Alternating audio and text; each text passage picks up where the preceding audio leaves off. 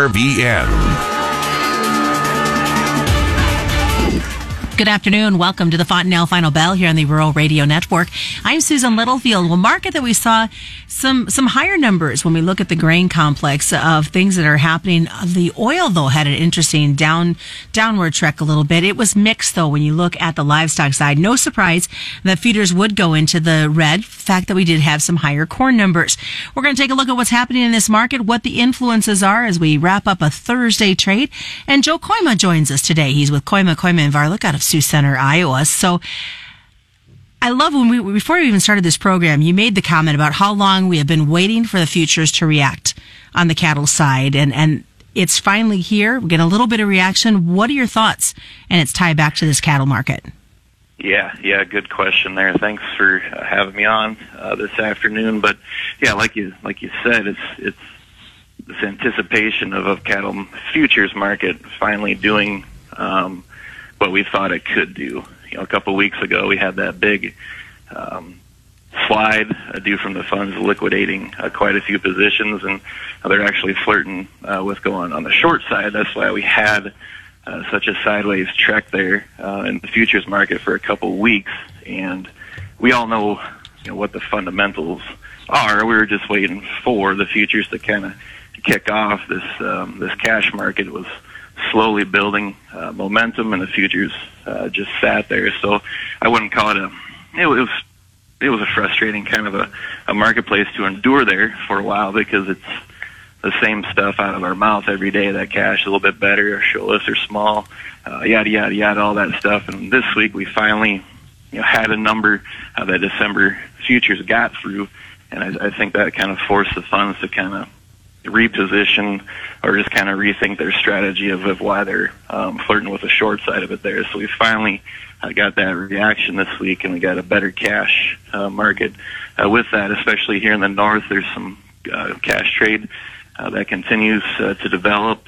Major here in the north is buying some cattle for $1.52, and the south is a little bit better too at some 148. So all great things there with the cash market, and this week we just finally got the futures market to respond accordingly. Well, Joe, I know we talked about it a little bit yesterday during the cattle call with Brad, and you brought it up as well. I mean, this cash-driven market, but shouldn't it be the opposite? Typically it is the other way. At least that's how I was kind of taught, how to anticipate moves in the marketplace.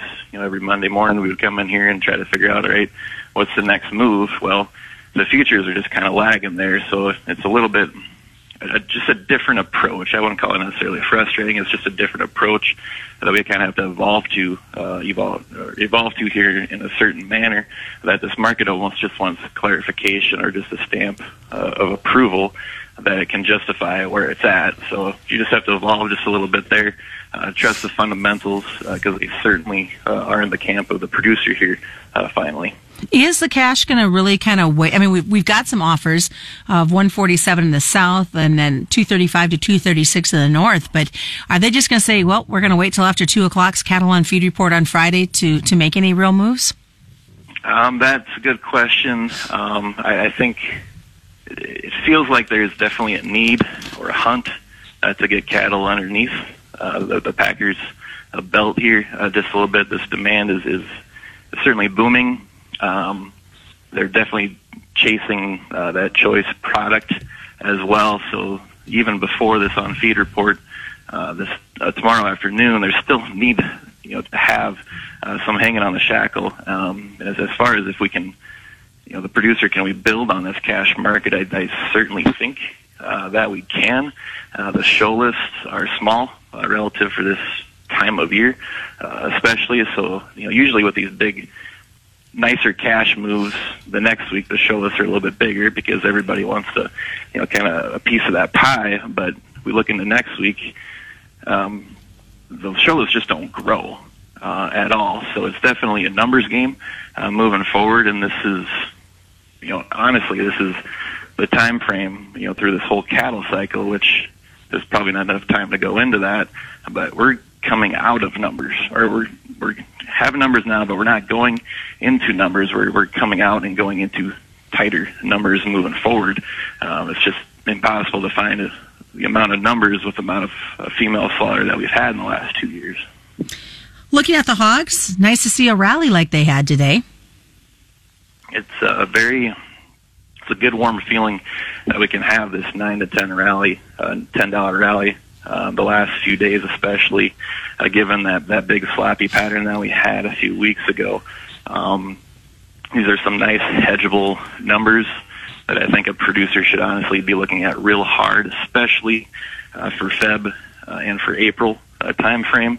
I'm not exactly sure what the December futures are going to do here. Up front, we're still looking at some smaller numbers that we've had the whole year, so we're kind of on the tail end of that. In the last few weeks, there's been some noticeable talk about exports. China kind of being the main talk. We did see the export numbers come out really good. This morning, China was the third on the list. So we had Mexico and Japan that were the lead buyers of it, which is great. But I think the market maybe set back a little bit because we didn't see China as the number one buyer. I think cash is decent here for a little while. But like I said, I'm more worried about Feb and April. A couple months ago, all of a sudden, production just boomed. There's plenty of isolines to go around. So a lot of the hog barns around here are full for the first time in about 2 years, actually. So when we come back, I want to talk more about this as we look at the months of Feb and April and any worrisomes we should have when it comes to the markets. We'll also, when we come back, take a look at what's been happening, influence of the grain perspective, and we'll talk a little bit more about what we're seeing export-wise from a meat perspective. Again, just a reminder, Cattle on Feed Report comes out tomorrow afternoon at 2 o'clock. More is coming up. It's a Thursday version of the Fontanelle Final Bell on the Rural Radio Network. Fontanelle Hybrids delivers proven performance year after year. In farmer-managed trials over the last 3 seasons, Fontanelle's 15 top-yielding corn products had over a 9-bushel advantage over Pioneer's commercially available leading volume corn products. That's a 74% win rate on farms just like yours. Contact your local Fontanelle Hybrids dealer or go to fontanelle.com to learn more. Read and follow pesticide label directions, grain marketing, and other stories. RBN. Welcome back to the Fontanelle Final Bell here on the Rural Radio Network. I'm Susan Littlefield. Continuing our conversation this afternoon with Joe Kooima. He's with Kooima, and Varilek out of Sioux Center, Iowa. So we left off, you were talking about the isoines and the barns filling up. Let's look at that. Worrisome, is there, and should we be worried about the Feb-April time frame for these hogs? I really do think so. And I'm not really saying that we're going to see a production number that we had, say 4 or 5 years ago. But the last couple of years, being in the hog business, to try to fill up your hog barn, was it 1,200 or 2,400, it was tough to come across open market isolines or open market feeders. You had to call 3 or 4 different hog brokers just to try to find some numbers. But a couple of months ago, it went from trying to call 3 or 4 brokers to find pigs to people calling you to try to find a place for pigs.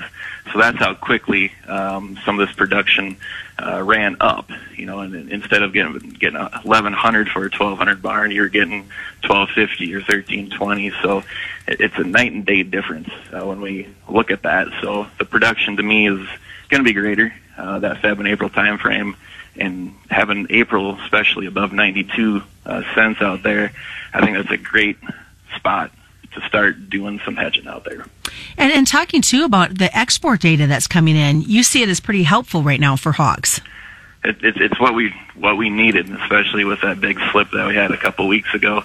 Because even back then, I was a little bit worried about that production number, and all of a sudden the market broke $8, $10, $12. You're like, oh crunch, what is the guy supposed to do now? And then we, get open a window and gets a little bit of wind change with our exports, which have been lagging. It's still, they were in good pace, but you just didn't have that extra effort. And now we finally see it the last couple weeks. And sometimes we'll get that right before, a couple weeks before Thanksgiving, our exports kind of pick up just a little bit. So sometimes you do have to, put the bit in your mouth and say, I'm going to sell into good news, because it's probably not always going to be that way for an extended period of time.